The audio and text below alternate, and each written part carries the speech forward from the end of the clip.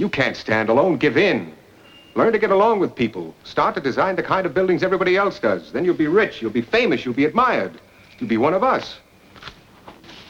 Is that what disturbs you about me, Peter, that I want to stand alone? Is that it? And that's from the Fountainhead.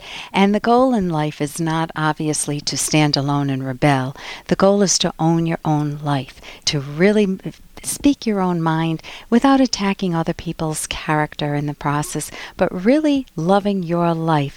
And if you tend to go along with other people, or let's say you're anxious or you have anger problems, how do you deal with those? With me today is Dr. Jeff Riggenbach. He's a cognitive therapist in the state of Oklahoma, practicing at Laureate Psychiatric Clinic and Hospital, and he has completed training with the Beck Institute of Cognitive Therapy, and he's certified with the Academy of Cognitive Therapy, which in my book is totally the gold standard of therapy. So if you're looking for therapy, you can go to the Academy of CT, that's for cognitivetherapy.org, and look up a therapist in your neck of the woods. And I am delighted to have you on board today. Jeff, welcome. Hi, Ellen. It's good to talk to you. And very good to talk to you. And let's say I was a client coming in and I'm very anxious. What's the type of thing that you would do in the first session? Well, in the first session, if you were presenting and you were anxious, I would want to figure out what it was that your fears really were about. Try to figure out what your thoughts were about those fears. Anytime somebody's anxious, there's really sort of three questions to ask. Number one, what am I afraid of, and what is the risk? Because patients who are anxious oftentimes have an overvalued sense of what the risk is. Yeah. Number two, what are my resources to deal with this risk? And a lot of times people really do have the resources that they need to deal with the risk, but they just aren't able to see it because of the way they've kind of been trained to think over the years. And thirdly, then, if I don't have the resources, where can I get them? Where can I go to develop the resources? And so depending upon what you were anxious about, that would look a lot differently. Okay, so let's just say I'm somebody who's very anxious to be around other people. I'm afraid they're always judging me, and obviously not positively, and I'm afraid to go out. I just feel like I can't handle it, and I used to go to the store. I used to even take some classes, and now I find I stay home and my husband does everything for me. Well, one of the things I'd want to do is see where you are spending your time and who you are spending your time with. Some people really do spend enough time with people who are negative and who do judge them and are critical enough that their complaints really aren't irrational or off base. They really are being treated that way. So they really need a change in friends. Sometimes you really do need a change in friends or who they spend their time with. What would cause, if I were that anxious person, what would cause me to, say, choose my friends? Why would I be picking people who are picking on me?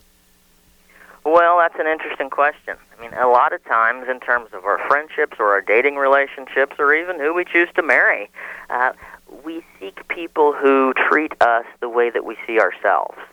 And very interesting. Now, that is a hard thing for a lot of people to hear. When I give a lot of my self-help lectures, I'll usually make this statement, and it'll usually ruffle quite a few feathers of people in the group, but I always say we generally marry somebody about as emotionally healthy as we are. Mm-hmm.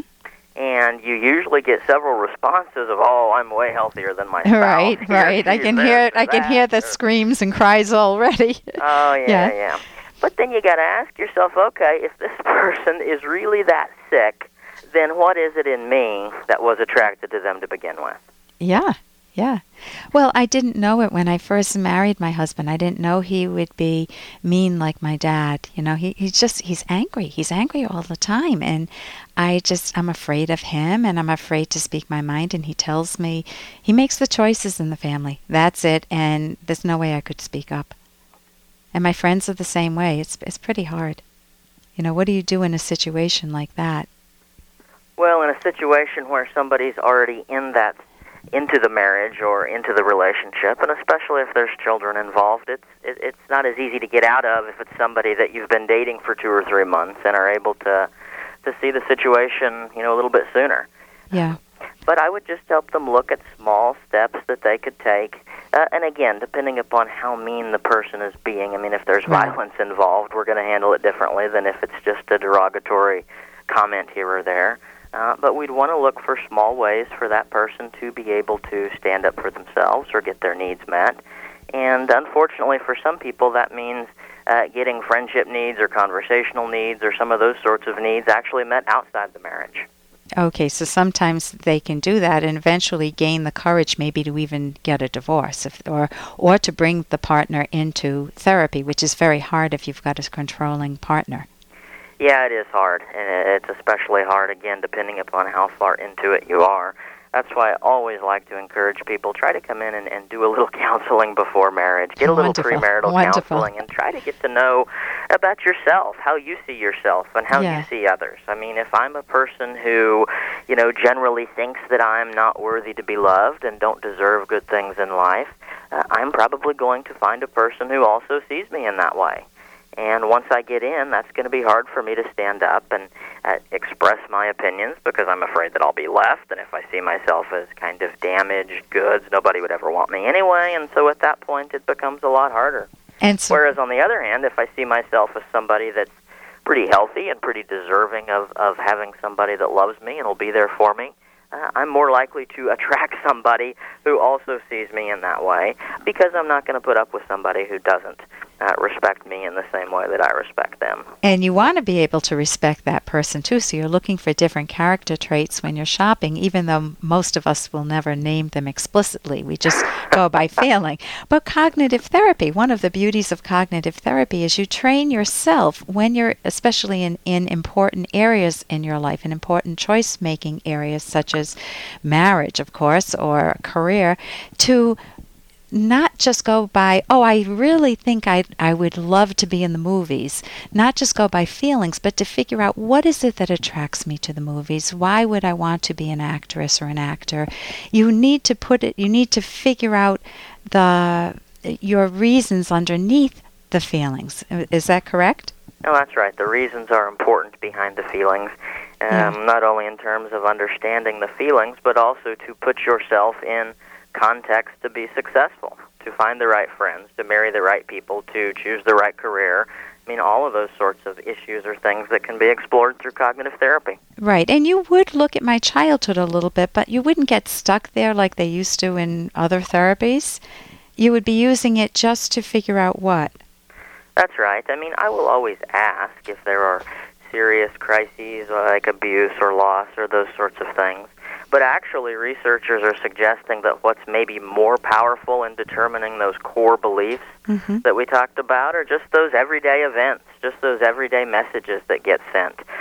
Maybe the critical parent who, the child can never do good enough in school, and the grade's not quite good enough, and the house isn't quite clean enough, and the coloring is outside of the lines, or those kinds of things that kind of gradually send that message that one isn't good enough. And it's hard for a child to think through that. There are children who do think through that and think, this is my mother. Not everybody is like that, and those kids are much more protected than a child that just buys into it and feels inadequate on a very profound level. But cognitive therapy can help you turn that around. And if you're looking for a good cognitive therapist, I'm speaking with one right now. He's Dr. Jeff Riggenbach, a cognitive therapist in Oklahoma at Laureate Psychiatric Clinic and Hospital.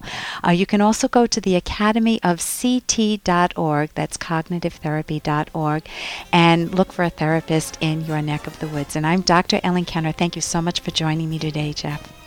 Thank you for having me.